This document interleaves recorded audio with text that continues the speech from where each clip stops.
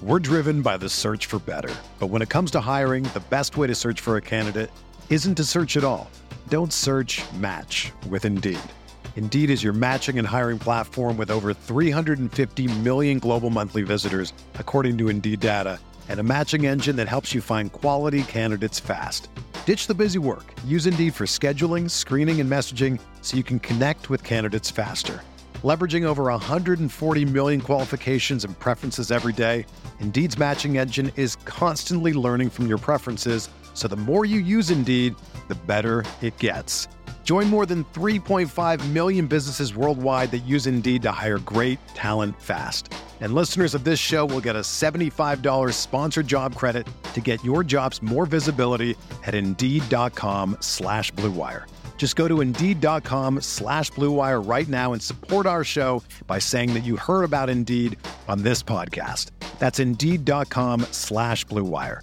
Terms and conditions apply. Need to hire? You need Indeed. There are some things that are too good to keep a secret.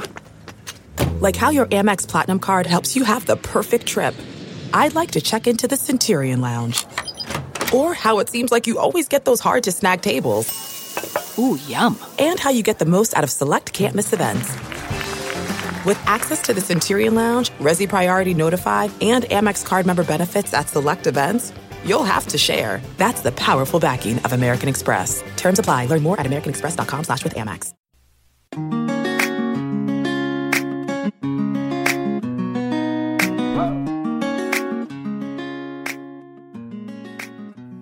Hey, Her Hoop Stats fans. Welcome to another episode of the Her Hoop Stats Unplugged podcast. As always, you're here with Megan Gauer, and it's our last Unplugged episode of 2019. So, happy holidays to everyone. Looking forward to 2020 and the new conference schedules coming up in NCAA basketball, specifically the Pac-12, probably, the deepest conference in the NCAA right now. They've got 5 teams in the top 25, 3 in the top 5 of the 12 undefeated teams left in the country. So a really strong conference this year, and we're breaking all of that down on this episode. So without further ado, I'm here today with our West Coast Her Hoops editor, Ben Dole. Hey, Ben. Hey there. How's it going? Good. How are you doing? I'm doing well. It's we had this week. We're mostly through this really quiet stretch right here where there's aren't a lot of games going on. So it's good to kind of get to the other side of that. Definitely agreed. Yeah, I feel like I haven't really watched that much basketball this week, and I'm feels off. It feels very off. But yeah, definitely excited to get back into the swing of things. Some bigger games coming up next week, even though we've got Christmas kind of jumping in the middle of it the week after again. But will be exciting, kind of rounding out the year and going into conference play.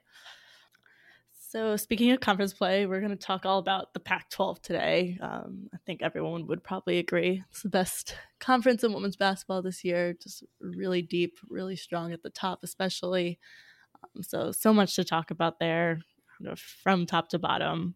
I guess we can start at the top.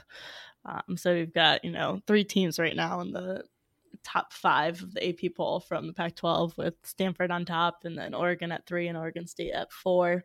So the, upper northern region of, the Pac-12 all on the top of the rankings. Any thoughts on those 3 teams to start off with? Do you have a favorite to win it all, or to win the regular season in the Pac-12, or anything big to talk about from their non-conference schedules so far? It's if you went for more of a just a quick glancing blow, it's really not a lot different than we expected, right? The lone loss for those 3 teams was Oregon to Louisville. That's one of those losses that should qualify as, it's not, unless you get completely blown out, there's not really a reasonable person wouldn't hold that against Oregon. So in a way, I don't think there's really a ton that you would say has really changed, or it's just, those 3 other teams we all had kind of circled. And really it's just more about injuries, for Oregon State and Stanford. Stanford is starting to pile up, a list, and we'll see these last couple games if Lacey Hull and Dejanay Carrington return. But then Oregon State losing Taya Corsdale for what looks like the season, a starting forward for them. It's definitely going to hurt against those other top two teams. They're just not going to get around that, no matter how good the other freshmen are. So, in not to write Oregon State off completely, but I think Stanford or Oregon would probably still be the two teams you're circling as the favorites. And I think it might just come down to, on one hand, you might just say, hey, Sabrina, Satu, Ruthie, those three are just so good, I'm taking Oregon. Or maybe you just say, hey, Stanford has all these bodies, whereas Oregon's looking pretty thin, and maybe people are siding with them. Agree. I definitely kind of agree with that. All Oregon has that like three-headed monster in their three key players there that it's really hard for any team in the country really to shut down. And Louisville did do a good job of it, but I doubt we'll see it very often this season. But Stanford is so deep. I think it was in their last non-conference game on yesterday against Ohio State. They had like 22 points off the bench. So they get a lot of production from their bench players. And that's with those two injuries already out of the lineup. So a lot going on there. Definitely a lot of key players on that team that can kind of step up when they need them to. And this is more like a philosophical thing, but I think you look at it too as, and this is definitely colored by like that UConn's recent, most of UConn's decade that they've had, but also like you're just looking at it too. I think whether people are going to admit it or not, you don't really want to have to think about going undefeated. So the fact that that you're playing someone good, and it's probably a lot easier to highlight some of the stuff you'd want to learn when you actually lose a game to someone good. To see that happen for Oregon and a few other teams across the country. And obviously these big three are going to run into each other and beat each other up. And I doubt anyone's just going to, completely dominate that entire group. So I guess it kind of gets into that question too, which I think is interesting of you don't really want to say it out loud, but like, yeah, it's not the worst thing in the world to run into good teams that are going to beat you. Oh, definitely agreed. It helps prepare, especially for March when everything really matters. But yeah, agreed. No one's coming out of the Pac-12 undefeated for Pac-12 play. If it happens, I'll be absolutely shocked. I just can't imagine that would really be possible with the strength and the depth of the conference. Yeah, if we really wanted to like split hairs, I think with Stanford, maybe you could start to think about that if a couple of the freshmen just continue to rise, and you actually knew that they were going to get Carrington and Maya Dodson back, which we don't really know a lot about right now. But then Oregon, if they actually have their whole roster, I think you're talking about what could have been like an all-time team just completely blowing through their schedule if Sedona Prince, her waiver is granted, and then that's their backup center behind Ruthie Hebert, and then Niara Sabli doesn't hurt her knee for a second year in a row, and then that's their four, and then you have this team that can also just be huge and just have a completely different look that they can throw at somebody that version of Oregon 2 where they go even bigger would be just as good as anyone else in the country that tried to go big. Yeah, definitely. Really strong lineup there. Had they had some of those pieces they were hoping to have, they might have run the table in the Pac-12, which, as we've already said about the depth of it, would be something extremely impressive to do. But will be interesting to see kind of how all that plays out starting in January at the top. But I think not just at the top, even like kind of the next tier of teams you've got, those three teams in the top 5, but then you've got UCLA in the top 10 of the AP poll right now, and then Arizona hanging on at 18th. They're still undefeated, and then you've even got votes in the AP poll for Colorado and Arizona State. So there's a whole lot of Pac-12 teams giving some, top 25 recognition, or at least votes that they could be up there at some point. So that's definitely been interesting to see. I think Arizona is probably one of the more interesting ones there. And we got a question on Twitter about, are they a contender or pretender this year? I would definitely have them as a contender. I don't know if you have any thoughts on that off the bat. Yeah, I think they are. I picked them to finish fourth in the Pac-12 before the season started, and if anything, you'd probably be emboldened by how they've played so far. And really, talking about Arizona, it's a perfect team to kind of just bring up, to also point to some of the other teams that are towards the bottom of the rankings / receiving votes. South Dakota finally got in the top 25, which is just ridiculous. But it just, I think that's like Arizona is an example of just seeing how sometimes it's just easier to lag behind embracing the new thing, because one, everyone naturally wants to be cautious, but also it's just, and look, like people, I pay for a streaming service just so I can get the Pac-12 network, so people don't need to lecture me on how tough it is to get the Pac-12 networks. But people are just slow on Arizona. It's okay to say that. It was painfully clear a few games into last season. Okay, this is who Ari McDonald is, and the thing that comes up over and over again is, why are they good? You can point to a lot of different stuff, but they have a player where she can go out there. It doesn't matter who they're playing against, and she can go be the best player for 40 minutes. And most teams in that range don't quite have a player of that level, in my opinion. Right. Yeah. She's been insane so far for them this season. She's averaging almost 20 points a game, and she's only playing like 26 and a half minutes a game. So if you have her on the court for 40 minutes, you could expect a lot more than that. But she's just an explosive player on offense, and has been really great for them so far. And I'm sure will continue to be into the Pac-12 season. Teams, even at the top, if they can't find a way to kind of contain her, they could run into some trouble with Arizona, definitely, on that Pac-12 schedule. So should we take that question and kind of try to define, I guess, what do we really mean by contender? The question didn't specify, but sure. I guess you can start and just take it for yourself. Really define it however you want. Yeah, so I wouldn't say they're a contender to, win the Pac-12. I think that would be, if that happened, that'd be pretty wild. But they're definitely a tournament team. Definitely a contender to pull off some upsets during the Pac-12 regular season. You could see them, stealing a game over Oregon or Oregon State or Stanford at some point.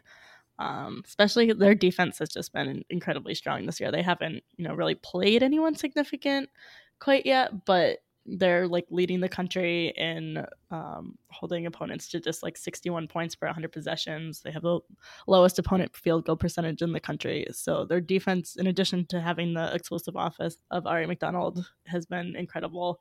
So a team that really could come away and steal a win over any of these good teams, and will definitely, in my opinion, finish in the top half of the Pac-12. Yeah, I think the way to look at it is they're definitely in they're 18 right now. They're in that ballpark, 18 to 25, definite consideration for one of those spots, and that shouldn't change throughout the season, and barring some kind of catastrophe. So I think the way to look at it for them is they only play the Bay Area schools once, so you get 5 cracks at the Oregon schools and then Stanford, which is at home. The Stanford game, at least, that's nice. And they almost beat them at Haas last year, which was, again, like one of those moments where they really showed something. If they win, I think the blueprint is you'd say, okay, we win one of those games, we win the rest of the games we're supposed to, save for UCLA. I think you should look at them as the favorite in the rest of those games, which I think is the better way to look at it. Obviously, anything can happen in one game.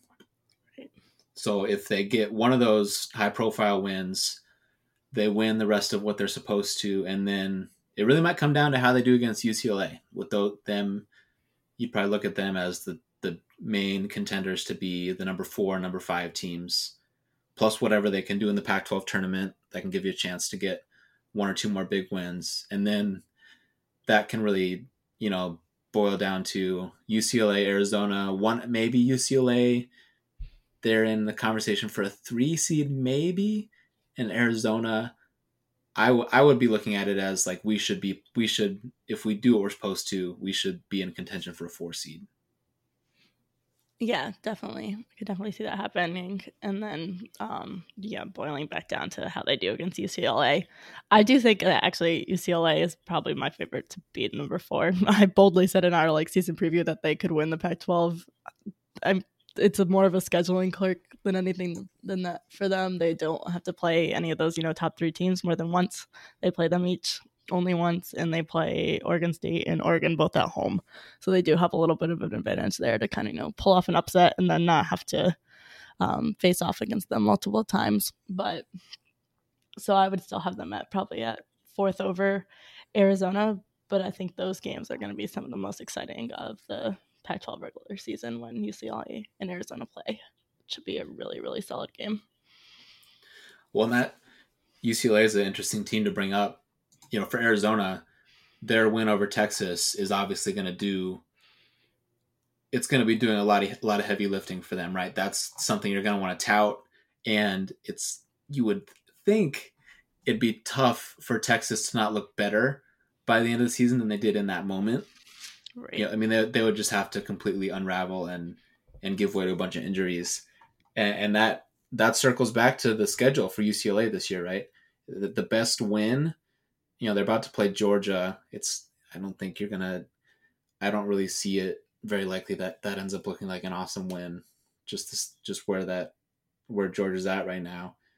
But they've got Indiana, which I think that could end up looking like an even better win. So both these teams have that one non-conference game that can really be an important chip on their resume. But then you mentioned, I think you mentioned it as a quirk. I think it's endlessly fascinating. Like UCLA, should you have scheduled a little tougher, knowing how the schedule broke, and if they somehow win 2 of those 3 games, it just really has the making for just, really one of the better seasons in their history if it all works out. Yeah, definitely. Going back to that Indiana game, I think that's a huge one for them in non-conference. We haven't really seen them against a tougher level of opponent yet, so I think that'll be a good kind of gauge of where they really are against some more top level competition, but also a really strong resume booster if they pull off the win, especially because it's at Indiana as well. So that will be a good one to kind of get under their belt before heading into the grueling Pac-12 schedule, even if theirs is a little bit less grueling than some other teams. Yeah, so we're split on kind of 4 versus 5, with you favoring UCLA slightly, and I had picked Arizona, and I would stick with that if I repicked it today. So they play each other for the first time January 5th in LA. And depending how that Indiana game ends up looking, you might get to that point for UCLA, and that could be the day where you kind of wonder, man, okay, let's see that we're how many games in? That'll be their 14th game by then, and you could be saying, man, this kind of might be they did beat Virginia, but they could get to that point, and if they get beat, I think just from looking at it from the outside in, or even if I try to put myself in the shoes of a fan, it's man, we got to this point in the season, and this has been our second really tough game. And what if Arizona cleans their clock, and then obviously last year's the perfect example. They rounded into form and they closed the season great, but just to not to hit that first big conference game, I think this is the season where I'm probably fixating on this too much, but I think this feels like a season where you really would have wanted to make sure you're hitting the ground running when conference starts. And I just don't think that's totally possible and they have a lot of freshmen, putting that aside, but just that probably wasn't really possible with what they scheduled. Yeah, definitely agreed. They haven't really played a schedule so far that's preparing them for what they're going to see in the Pac-12 pretty much day in and day out in the Pac-12. I mean, even I think the bottom of the Pac-12 is a better team than a lot of the teams that they've played so far this season. So it'll definitely be kind of a big change for them heading into January. Yeah, to transition with out of that with what you just said, that's exactly right. I think the last couple of years at a couple of different points, I did at times I did really want to push back because, one, of course, like every coach is selling, their conference like their life depends on it, right? Oh, it's, we're playing the toughest teams in America. It's so tough. It's so hard. There's no easy games, right? They're all going to say that. And at times, like, yeah, it did feel like they were just saying that. I think this year that might take a much bigger step towards actually playing out that way. And you look at Utah so far, probably looking better than most people would have. I think most would have expected a little bit more of a dip.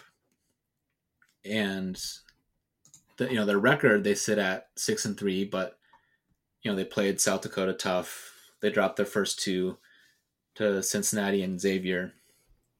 But I just think the way they're playing, I think some of the pieces they brought in are going to help them sustain how they did when they had better individual talent last year.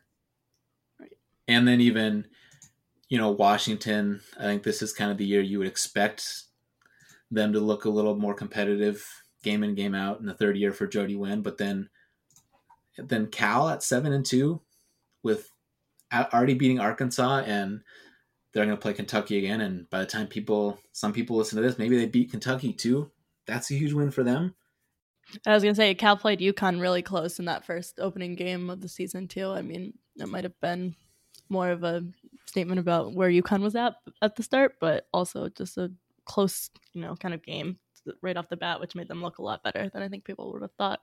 Well, and I think you can obviously go both ways with that. And I think that has to be in Cal's favor too. I mean, you could argue they lost their 4 most important players, and Christina Nigwe was one of the top 5 players. And, how much does that team actually depend on that player? She was up there. And then the last team I was going to bring up was Colorado. They're 9-0. Does it mean a lot? Maybe not. They haven't played they haven't played an awesome schedule either, but that's another team towards the bottom where there's at least there are at least some breadcrumbs there where you could maybe start to follow those and already build the case that the bottom is going to look a lot tougher. Yeah, definitely agreed. I was just kind of looking at the numbers earlier, and all the teams in the Pac-12 by her Hoop Stats rating, and all of them are in the top. Every single team in the conference is in the top 100 on the her Hoop Stats rating right now, and 10 out of 12 are in the top 60. So that kind of just gives a picture quickly of like how deep the conference really is. Definitely strong. But going back to kind of those, couple teams you mentioned that were undefeated, we had another question from Twitter that was how many of those teams that are undefeated. So right now from the Pac-12, it's Arizona, Colorado, Oregon State, UCLA, and Stanford. How many of those do you think kind of head into the conference schedule still undefeated? And we got 5 teams, right? That's right, Colorado. 5. I would probably say 4. Where I think Colorado, they're about to play UAB. I think that's one where their undefeated stretch might finally get snapped. If not by UAB, they have to play a second game in 2 days against Tulane, who knocked off Washington earlier in the season. But I think the other 4 you can expect that'd probably be the way to go for them to finish out. The really tough games other than that back-to-back for Colorado. You're obviously looking at Stanford playing Tennessee and then at Texas. And it's kind of interesting coming off the Ohio State game where, as mentioned, Maya Dodson's still in a boot. Dejanay Carrington's still not playing, which, if the calendar turns and that's still the case, I think you start to get a little concerned. And and then Lacey Hull didn't play in that game either. So it's, we talk about how awesome the depth is, and then like now that's that was necessary, and now they're just gonna have, we'll see how long they have to kind of make do without their full complement. Right, yeah, that Texas game kind of strikes me as one that can be a bit of a trap game. It's 3 days before Christmas. You're on the road, and it's a still pretty strong opponent, especially with the injuries that they're facing right now. Is one to kind of keep an eye on. I still think Stanford will win it, but it's one of those ones that could end up being more interesting than you might expect. And then I think the other one is that UCLA Indiana game we were already talking about. It could kind of go either way. So it's another one that maybe UCLA could lose before the conference season. Oh yeah, I argued against myself there. I already said that, yeah, Indiana, I would pick Indiana to win that game. Like, they should be favored being at home. So I would throw that one out too. So I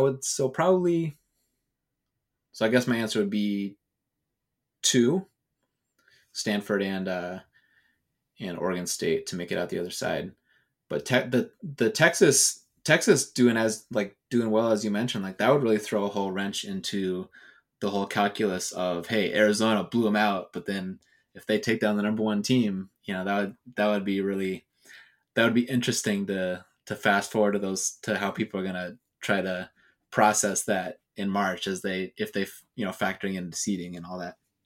Yeah, definitely. It's always a kind of interesting thing. Though I do think Texas is a team that will be much stronger in March than they are were at the beginning of the season when they played Arizona, and they're already, I think, stronger than that. So it's kind of an interesting thing to watch how they're kind of evolving a little bit, but definitely one that makes it hard to kind of decipher what that all means when you try to make a bracket. I have one question with the schedule. I wonder how for everything that every tool, number, or whatever that could be used to talk about resumes, I wonder how much the mere fact that Washington State scheduled so tough is going to help, them or the conference at large. Like the fact that they played Baylor, South Carolina, Indiana, Gonzaga, Miami, and they've lost 4 that they're probably going to lose all 5 of those. I wonder how much, say, like, acknowledging I'm not an expert in all those metrics and whatnot, like how much does that actually going to is that actually going to factor in for when people look at kind of a one glance thing for the conference at large, where really, those losses shouldn't really tell you anything. Some of those teams blowing out, the 8th, 10th best team in the Pac-12, but I wonder, how much that might actually come into play, and just, I don't know. I think it's just an interesting question. Yeah, I haven't really thought about it, but it is an interesting point. They have played an extremely tough kind of schedule in the non-conference, and they still have Miami that they haven't played yet before they start conference play. And then they've got to play, the Stanfords and Oregon States, and throw UCLA and Arizona in there as really tough teams as well. So be kind of interesting to see how that impacts them down the road. I do think it probably helps them, heading into the Pac-12, right? Maybe they steal a couple games that they against more the middle of the conference that they wouldn't be expected to win, but just having that kind of experience under their belt kind of helps them to be a little bit stronger than the Pac-12 than we might have expected. I hope so. I've watched those games they've played against those high profile opponents, and the Boise State game, which they won to their credit. I worry, and this is one of the teams where if they can't hold any water, then you have to remember. And just as a viewer, I'm so conflicted because they have two of the best players in the conference in Chanel Molina and Borislava Hristova, and this is the senior season for each of them respectively. And the big fear is just, do they have enough around them to where it will even make a difference? And for now, I definitely side with what you're saying, is you just hope that while the results that they got on the scoreboard aren't very different from what you would have expected, you would just hope that they took enough from those, that it hardened them enough, whatever they may have needed most, to where it can actually make a difference when they run into some of the good teams in conference. And like you said, pull off wins, but even just play more close games too. I mean, just really we want to see, Molina and Hristova, just like, let's see them play in a fourth quarter when it matters, right? Give them chances to make those plays at the end of a game. Yeah, I think one thing that's interesting about, kind of those losses to those best teams is none of them did the other team score that many points outside of Baylor, but you kind of expect that from, Baylor. Everyone else is under 80 points, so it's not like they got the score run up on them and lose 80 to 40 something, but I think they just need to figure out more ways to score is going to be a big thing for them. And I mean, obviously, a lot of that comes back to those 2-star players and just making sure they're getting them the ball, but also having pieces around them that can kind of put the ball through the hoop as well when they're getting a lot of the defensive attention. Yeah, and it's just not to get too dark just with the outlook on them, but it is an important season, because next year those two players are gone. So, you take them off the books, and you want to, for the conference at large, obviously, and just for that program individually, you want to be able to say, oh, hey, look at what we got to this point last season, the hypothetical where, I don't know. And like I said, even the number of wins might not matter, but hey, look at our margin when we were playing these teams, look at what we got to. And that's, I think that makes them an interesting story for what, the Pac-12 wants to keep saying, right, is we're the best. Well, I think this is kind of becomes an interesting subplot in that. Yes, definitely. You got to, being the best this year is great, but finding a way to stay the best is another story, obviously, especially with a lot of the senior talent that's in the conference this year. So pivoting to kind of some of the things that we've seen happen so far back more at the top of the conference. We haven't really talked about, Stanford at Thanksgiving. I think they kind of flew under the radar on their Thanksgiving tournaments because they didn't lose and there wasn't any big upsets like we saw, Oregon or Baylor. But they had a really strong showing in their Thanksgiving tournament as well, with the win over Syracuse, which was a big one, and then a big win over Mississippi State as well. Kind of any big takeaways from those wins? Well, one, just to get out of the way, we already talked about some of the injuries they're dealing with. Thankfully for them, Kiana Williams is fine. She left that Mississippi State game at the very end where Mississippi State ended up getting a chance to win as Stanford kind of unraveled a little bit, as you'd expect without their point guard out there. And as deep as they are, that would be the biggest blow to them, is they, you still have to price in, Kiana. The other thing with Kiana too is she's at the point where she's playing 40 minutes. They can just play her the whole game. So, and that's the biggest drop off for them. They can afford, they played DJ Carrington. Their wing depth is that good. They have a bunch of bodies up front, but they cannot, that's the biggest drop off for them. They can't have Kiana not playing to her normal standard or to just be out entirely. But with the most exciting thing for me for Stanford was, as fun as that Mississippi State game was, I wish it were on TV so more people had seen it. But the Cal Baptist game was, I thought, the most interesting, because Cal Baptist was just taking it to them. And to some degree, you would probably just say they came out hot. They're going to give Stanford their best shot, all that stuff. But, to me, that was kind of a signature Fran Believe moment, where if, to date, I think you would have to say Haley Jones has been the best freshman in the conference and obviously for Stanford throughout this whole non-conference stretch. But the best individual performance from a freshman, I think, was Fran in that game, because when they put her in there, Nadia Finkel scored whenever she wanted, but they needed Fran out there to have someone that could sit in a stance, that could cover a lot of ground, because Cal Baptist was spreading them out and their point guard was just carving them up, and they started switching everything, and Fran just was able to make that work, and nobody else in their front court can do that. So that was a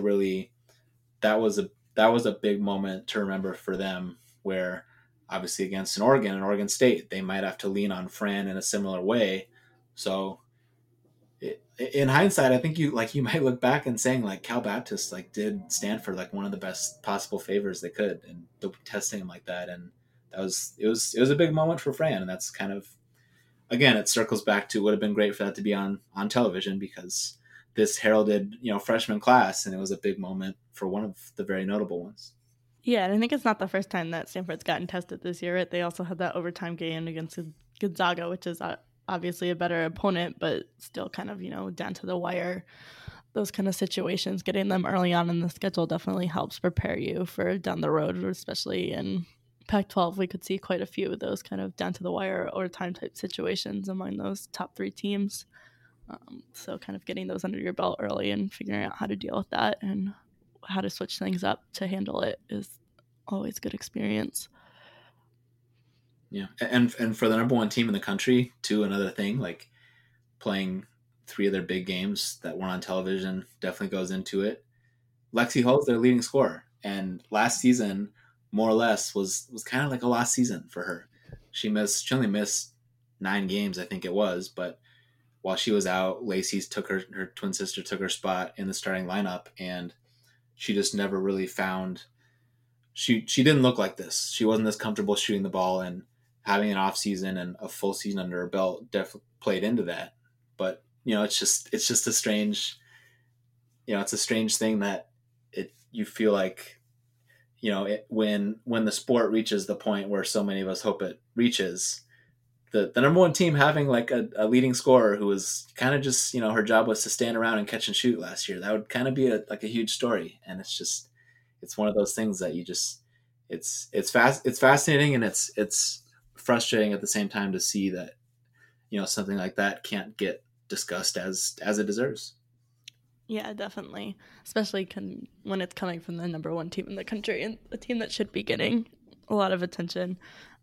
But yeah, we just don't, unfortunately, see it as much as it should. I actually didn't even know until today that she was their leading scorer. I was going back and looking at the stats, and what things are fairly even across kind of some of their bigger players. I mean, she's at 14. They've got others at 10 and 11 and 12. But yeah, something that should be talked about more, considering just the difference between last season and this season. Yeah, and I wanted us to get to Oregon State next, and maybe just what to make of them being number 4, and it's the highest ever, and maybe it'd be fun too to just relitigate the whole top 7, top 8-ish, kind of parlayed with Gina Auriemma's recent comment about, hey, we're not actually the number 2 team in the country. I think just before just Oregon State, I think that's interesting to just, if you look at this, I would say top 7 is where I probably draw one line. What do you actually make of that rank? Put your voting cap on for a second. What do you actually make of those rankings? What do you feel? What have we learned about those teams? Has one of them surprised you more than the others? And just would you totally shake that up if you were asked to do it today? Yeah, I think I'd still have Stanford on the top. I think they've played enough strong games and won them all to kind of prove that they belong in that spot. But I think Oregon State belongs even higher than they are, and I realize they're at 4, but I think they're still undefeated, and they have some big wins, which are maybe kind of flying under the radar, just maybe because people aren't as familiar with them as UConn or something. But they've got wins over DePaul, win over Missouri State, which is a huge mid-major win. I think Missouri State might be ranked as well, and then a win over Miami as well. So it's 3 really solid kind of wins on their schedule so far. And even went over Pacific, which is, kind of not a top team, but a team that's doing decent this year as well. I think they've got a stronger kind of resume so far than a team like UConn does. Yes, UConn has not lost, but they haven't really beat any huge teams other than, I guess you could say, that Ohio State win looks a little bit better now that Louisville lost to them. And they'll play DePaul, tonight. So I guess by the time this is out, they'll have possibly either beaten or lost to DePaul. But I kind of have Oregon State higher up there. I think the team that surprised me the most is Louisville. I think heading into this season, you just didn't really know kind of what you were going to get from some of those players that were coming back and then the new pieces there. Just because, they lost, Asia Dur, obviously, but then they also lost Erica Carter and Sam Fearing, who are kind of two of their other biggest players last season. So it was a lot of kind of holes to fill, but they've obviously come out strong. That went over Oregon, and then they did fall to Ohio State, but not a bad loss. So it's been interesting to follow. And then they just beat Kentucky this weekend as well. So another big win for them there. To go back to UConn, if you had to pick right now, what would you say their best win is? Is it just Ohio State because of the fact that Ohio State beat Louisville? Yeah, I feel like the win over Notre Dame, as much as like Notre Dame has fallen a lot, at least it was like a big point differential win, which I think we haven't really seen as much from UConn as we're accustomed to, them running up 30 points on another team. It hasn't been like the theme of the season like it usually is, but I would probably say that, yeah, Ohio State or that Seton Hall win is another one that kind of maybe a contender are probably their best wins. Yeah, I wonder with voters. I think it's like if two longtime voters wanted to start a podcast too, like I think that'd be a great opportunity. Yeah, because with just voting on a poll, it also gets into, in large part, I think people kind of have to be divided into two camps, right?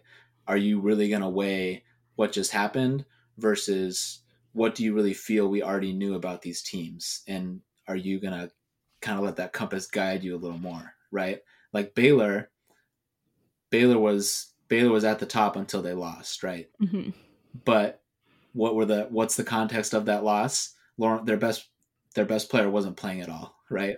So yeah, we're gonna slap you with this, bump down for losing to a fellow top team because your best player didn't play, right? Yeah. No, I totally agree with that. I think when I look at Baylor at 7, I'm like, all right, well, that's fine. But as soon as they say, hey, Lauren Cox is cleared to play, they better, move up quite a bit on here. I don't know. I'd say they're probably, in my opinion, they're probably the best team in the country when Lauren Cox is healthy. And I think I don't think we've seen a real timetable, but I think it was kind of like they were hoping she'd be healthy for Thanksgiving. She wasn't. The rest of their schedule until like the new year isn't that tough, so maybe not why risk it until then. So I don't know that we'll see her before 2020, but I think once she's back, then right off the bat they'll play UConn. I think it's like the second week of January, so we'll see. Kind of one of those top 7 clashes, but I'd have them at the top when Lauren Cox is healthy. Yeah, and that's what makes this funny. Like at the same time, I've said it over and over. Like I don't spend the hours every week that these people do. I'm not trying to diminish what they do. So, but at the same time, it's nice that we have this. But you can also look at it in some ways, and you can just rip it all up.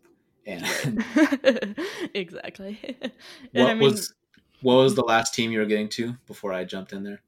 I don't know if I was getting to anyone else. I would just say that, like, that top 7, I still think what we know so far isn't enough to tell me that, like, any team is, like, the best or the worst of that group. I think really any given night, any of those teams could beat each other. So I don't think I have a strong opinion, on where everyone should fall. I have opinions, but it's not, like, there's definitely not a wrong answer, I think. Anyway, you kind of shake up that top 7. And we're in this, although this is a Pac-12 podcast, we've spent some time in what might look like a detour, but really it's not, because we're getting to Oregon State eventually. We'll get, but in a way, I kind of wonder too. If we keep saying, "Hey, look, there's so much parity over and over again," are you really just saying it for the sake of saying it? Is kind of something I've been asking myself. And if you look at this top 7, I don't think there's much surprise in that group. I think all 7 of those teams are capable of winning the national title this year. Outside of that group, I would have to throw Texas A&M in there. And outside of that, I don't think I would feel all that bad for leaving anyone else out, or at least drawing a clear line at that point. So one, what I guess kind of what's your number? For me it was 8 right there, and just I guess kind of just what do you make of that? Because if I'm really boiling it down, I think there are 8 teams that can win it all, and that number, I believe that was my number last year, and that was the number that a lot of people had too. So is it really that different? Yeah, I think my line this year, I'd probably have it around 9 or 10. I might throw Maryland in there. They haven't been, like, I think, as good as we expected them so far. But I think a team that just brought so much back from last year that definitely has potential to be there. And then I'd also throw Florida State up there as well. Um, but yeah, it's not that much change from last year. I would say my number was probably 7 last year. I don't know that I would have had, Iowa in that really could win it all group. I think it would have just been your top 7 seeds top 7 teams from last year. But it is kind of worth noting that it's not that much different. I think we're starting to see maybe some more, early season upsets, or not, every UConn winning by 40 points over everyone they play type deal, or same thing with like someone like Oregon, but it's maybe not as changed as we're keep saying. Yeah, what we do have is we have, I think you're seeing a bigger, the different levels are starting to grow. Where I don't think every year you would say, yeah, 8 teams can win it all. That's obvious. That's the obvious one, right? Right. But then, the level below that, and Indiana is the team in that range right now.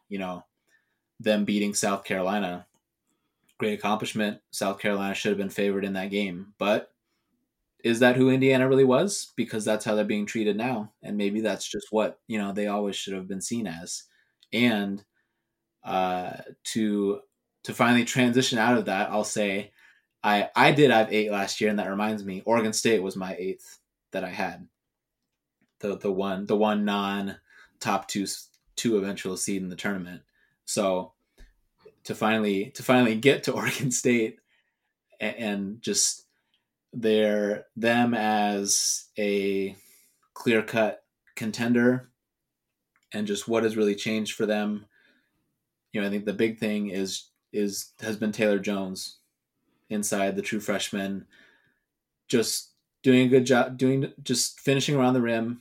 They can post her up a little bit, and a little more fluid of a player than what they had at the 5 position last year. And that we knew they had these guards, and for me it kind of starts there, where they have someone that is already showing to be a little bit of a threat at the beginning of the season. And if you're really building the case, you would say, well, imagine how good she's going to look in game 30 compared to game 9. Exactly. Yeah, that's always a big thing with freshmen, is when you've got them starting out hot like that. Like, you can expect that they're probably going to be better by the end of the season. You do have to worry about kind of, that freshman wall that some players hit when they start out really well. Sometimes, mid-season they kind of hit a wall a bit, which, especially with the tough Pac-12 schedule, could be a bit of an issue for them if she hits that. But come March, yeah, I expect she'll be a really big threat inside to anyone that Oregon State plays. People are going to have a hard time handling her. And the you using the word wall there was fitting, because with Jones and just the national title picture, it looks much different at the center position with Kalani Brown and Tierra McCowan gone. Those 2 players just by themselves, even on a lower tier, number 18 team in the country all season kind of team, like those 2 players, if you just run too many teams, if you just run into them, there's just nothing you're going to be able to do. You're going to lose to them. They're just that big and that strong. And even for some of the really good teams, that was just so much bigger of a matchup problem than it was for others. As like even in, Baylor against Oregon, as we saw, Oregon's got Ruthie Hebert, who's going to be drafted probably in the first round. Really good player, has some moves, but okay, she's guarded by Kalani Brown and Lauren Cox today. We're not going to throw her the ball. And Ruthie was a little banged up at that point of the season, but that point probably still stands. And so I think that's what makes this season interesting is, who would you say, is there one, and there might be a freshman I'm guessing you might go to for another team, but is there some big inside where you just look at as like, that's someone that one of these teams is really gonna have to go through and might just by themselves just swing a matchup? Yeah, I think you probably guessed who I was going to say. It was probably Aaliyah Boston from South Carolina, but then Yep. she's a freshman. So the thing with freshmen, and we've seen it already with Boston kind of in, the highs and lows of South Carolina's game so far, is a lot of that team runs through her right now. And when she's good, she's so good. And it makes South Carolina really, really good.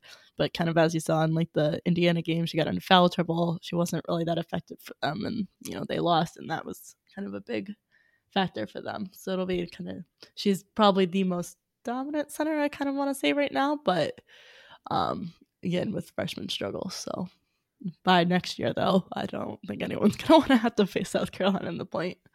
Yeah, and before Baylor fans get mad, it's like, yeah, your front line's still really good, but you don't have Kalani anymore.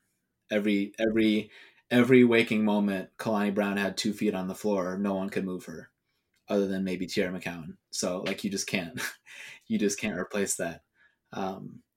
So some more on Oregon State. I don't know how much more we had there. Them getting Kat Tudor back on the floor is obviously huge, and them having 4 really good guards. As long as right now it's Tudor. As long as the one coming off the bench isn't upset that they're not a starter, I don't see that as a problem. You still have the great thing for them is Aaliyah Goodman and Destiny Slocum can both run the point for them.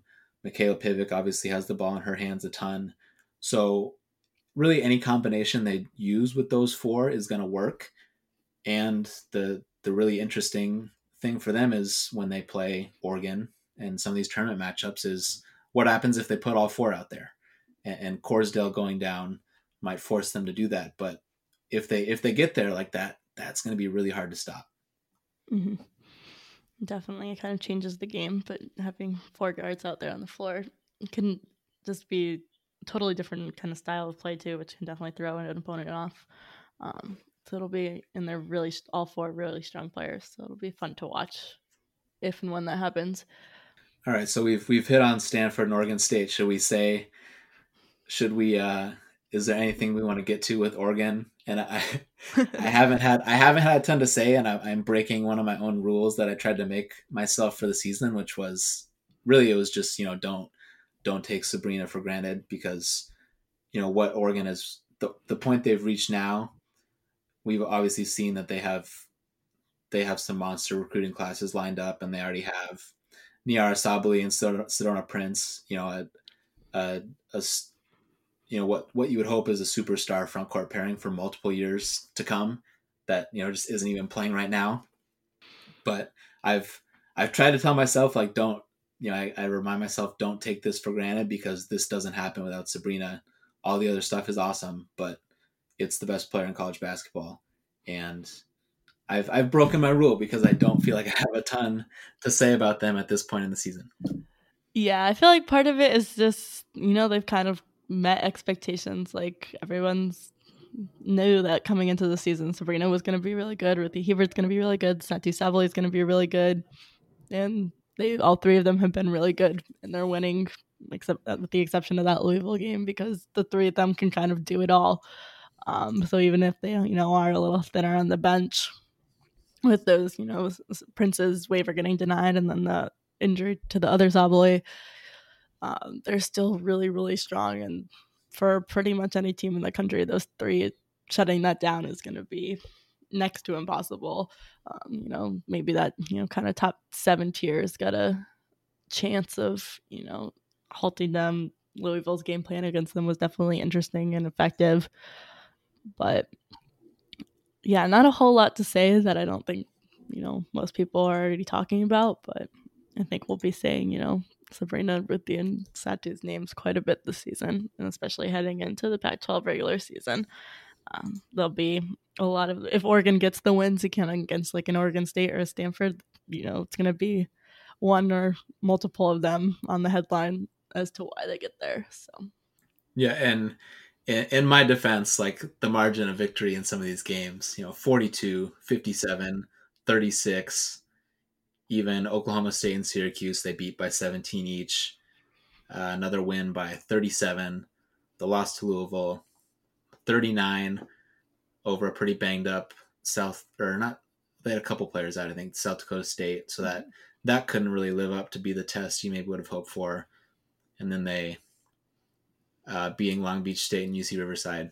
Satu Sabli, I guess, is a little banged up right now. I think she ended up playing like 12 minutes in that Long Beach State game and didn't play they had an early tip today against UC Riverside. Mm-hmm. And Jazz Shelley apparently hit 10 threes. I mean, that's something to talk about. Yes. Like tying in with the Louisville plan. If I'm not worried about, somebody doing that to Mignon Moore, daring her to shoot, especially now that they've seen it. Mm-hmm. Now they have the rest of the season to, get their counters ready. And then, if you were really going to try to worry about it and make it a story, then the performances of Jazz Shelley, Taylor Chavez, a couple of those guards that have had some big games shooting the three, that's a thing to follow. Exactly. Yeah, they've certainly got plenty of players that can hit the three on their team if Minion Moore can't. So, yeah, and also agreed that, they've seen it now. They're ready. They can prepare for it and adjust for it. So that shock factor is kind of gone, which I think is a lot of what helped Louisville beat them, was just kind of that shock factor of the game plan and not being able to adjust on the fly. So, yeah, not something I'm super concerned about for them going forward, too. Yeah, and like with that Louisville game, I want to say too, like another. You mentioned the shock value. It was interesting. I think there was a little bit of I want to word this carefully. I'm totally speculating and saying this, but I think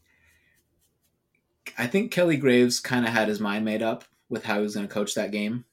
I will say, and again, I'm just like throwing this at the wall. Like Louisville knew exactly, and specifically Dana Evans knew exactly what they needed to do against Oregon's pick and roll defense, which they don't. They just don't have awesome personnel. They don't have very many options they can turn to. They knew exactly what to do against that to score and how to pick at the weakest links. And in a do or die, scenario, rather than third game in 3 days, they're not going to just die on that hill. They're going to go in a zone, and they're really big even with that main group out there. So that part of it too will look much different, as much as, Louisville's defense was a story too, like Oregon sticking in man to man, it kind of just seemed like, all right, let's do this just to do it. And, it makes for a good lesson if we get beat trying to do this. Agreed. Yeah. And even coming back to like Louisville's defense, like, yes, it disrupted Oregon, but Oregon is still, I think, probably unquestionably the best offensive team in the country. And 9 times out of 10, they're probably still going to find a way to score, even when, they've got kind of some new game plan or new opposition thrown at them. So probably more of an anomaly than something we'll see a lot this season. And to close on Oregon, I to the point earlier, like, again, it's like, I think it's really important to guard kind of the enthusiasm for what we see with this team. And, but what will help is, it'll be nice to be able to say like, hey, Oregon's it's the media timeout in the third quarter and they're not up by 25 yet. That'll help a little bit too, to help kind of make sure people have to tune in too. But I think a fun, I'll throw this out as a fun game, as in conference of those top 3 teams, who loses first. And that really, I guess, comes down to, Stanford plays the Washingtons and then they play Cal before they play the Oregon teams. And and then Arizona will have their chance against Oregon and Oregon State. So getting into more of a prediction mode, really it is, do you think do you think Arizona pulls off one or both of those wins at home? And then, if you had to say today that first run Stanford makes through Oregon, how do you think, just knowing what you know now, how do you think that weekend plays out too? Yes, I think Arizona, if Oregon State is still kind of banged up with some of the injuries, they could have a good shot at, kind of winning that one. I don't know if I think it'll happen, though. I'm on the fence on that, but as far as that Stanford, Oregon, the first, kind of top three, if you want to call it that, matchup in the Pac-12, it's home for Stanford. I still think Stanford's taking it at home. So I will, to have some fun with this as a prediction, I'll take Arizona to knock off Oregon State at home when they get to that game. And then that first one for Stanford those games are in Oregon. I'm going to go with... yeah, I was looking at the wrong thing. I'll go with... So you can change yours if you want. I'll go with Oregon to come out on top on that one, and then Stanford to put Oregon State in panic mode with 2 losses already. Yeah, I would second that. I'll give Stanford's at Oregon, so I think they will get that. Oregon will get that win, but yeah, I'll pick Oregon State to beat Stanford at home still. All right, that's good. That's good. We've disagreed on things, right? Like that's and it just, that's how it played out. I mean, that should be the goal. People, no groupthink on this podcast. Exactly. Yeah, I think we've done a pretty good job hitting on most things here. Arizona State and USC are the 2 teams we haven't. I think those are the only 2 we haven't mentioned at all. Arizona State, I'm sorry, score some more points, but they've earned enough respect where you still watch and you still know they're probably gonna, there's gonna be at least one game where you're gonna check the score and it's like, oh man, they have no business being in this game. But that's what you want. They have an identity. It's not always the most aesthetically pleasing, but and they're another team. Maybe somebody emerges, a newcomer or somebody isn't playing a ton, and USC just isn't healthy. I think that's the disappointing thing for them. The one time I caught them in person was against Texas A&M, and that was, really they made that a game basically all the way through, and Stephanie Watts, the notable North Carolina transfer, wasn't even playing, and she's been out of the lineup for most of the non-conference. So that's, in a way, that's kind of another one of these, one of these teams at the bottom where maybe you're a little worried about them, but for them it might be a little different than Washington State, where they haven't had everybody healthy, and we'll see how that actually ends up playing out. But did you have a closing thought or anything that we didn't get to? Yeah, I'll just add one more thing on Arizona State is like you said, they need to score more points. They can't seem to shoot the ball to save themselves so far. But one thing worth noting is that they're the best offensive rebounding team in the country so far, not just in a count basis, but in a percentage basis as well. 48% or so of their missed shots, they are getting the rebound on. So if they start making some more of those, teams will need to look out. Well, they're giving themselves plenty of chances to get those offensive rebounds. Yes. So yeah, it'll be interesting to see if they can start finding a way to score, they'll be in much better shape. But we'll see if that shakes out or not for them. Yeah, to that point, I think it was, they were home they were part of one of the most the most exciting finishes, a regular season game all season last year. They had Utah at home, and they had something off the top of my head, it was a 17-0 run in the 4th quarter, and they ended up winning that game. And this is the team that, a year ago, a 6-point loss to Baylor and a 2-point loss to Louisville, so that they've lost a couple really important offensive players, and they're going through that process of trying to, they've got to give those shots to somebody else. And right now there isn't an obvious candidate to just step into those roles. But we'll see. They play Creighton coming up this weekend. That's another one of the main, more notable non-conference games to watch. I think they're streaming that on their website.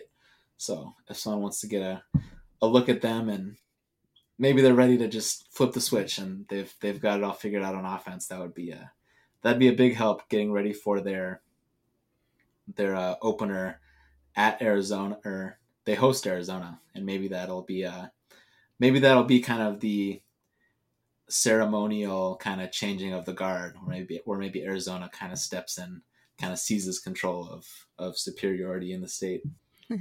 Yeah, maybe. Well, that's all for our Pac-12 breakdown episode. As always, make sure that wherever you're listening to us, you rate, like, and subscribe to the podcast, review us. It helps others find us and our content. Also, if you like what you're seeing or hearing on the podcast, make sure you check out our articles over on Medium, and then also the site at herhoopstats.com. We also just launched a newsletter which you can subscribe to. So lots of great stuff going on from the Her Hoop Stats team. And like I said earlier, this is our last episode of 2019 for the Unplugged version of the podcast. So happy holidays, everyone, and looking forward to chatting with you more in 2020.